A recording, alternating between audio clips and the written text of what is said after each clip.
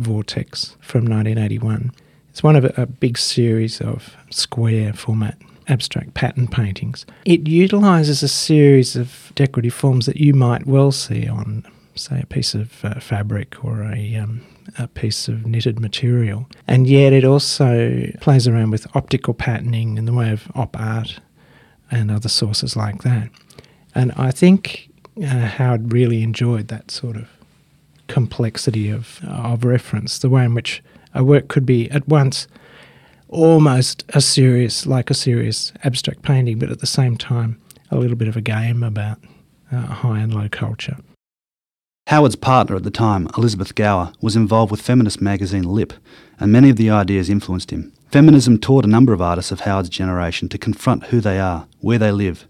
Howard felt it was liberating. In many ways it's like punk rock. It has a DIY aesthetic.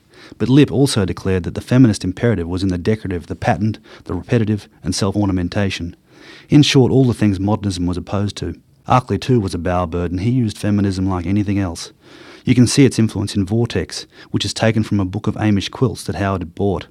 He's declared the roots of the picture in that stitch through the lines, but its pulsating coloured grid also recalls a classic modernist work, Mondrian's Broadway Boogie Woogie. Howard could weave both modernism and anti-modernism tendencies into his work. He refused to be limited by any doctrinaire approach to one movement over another, but was aware of all of them.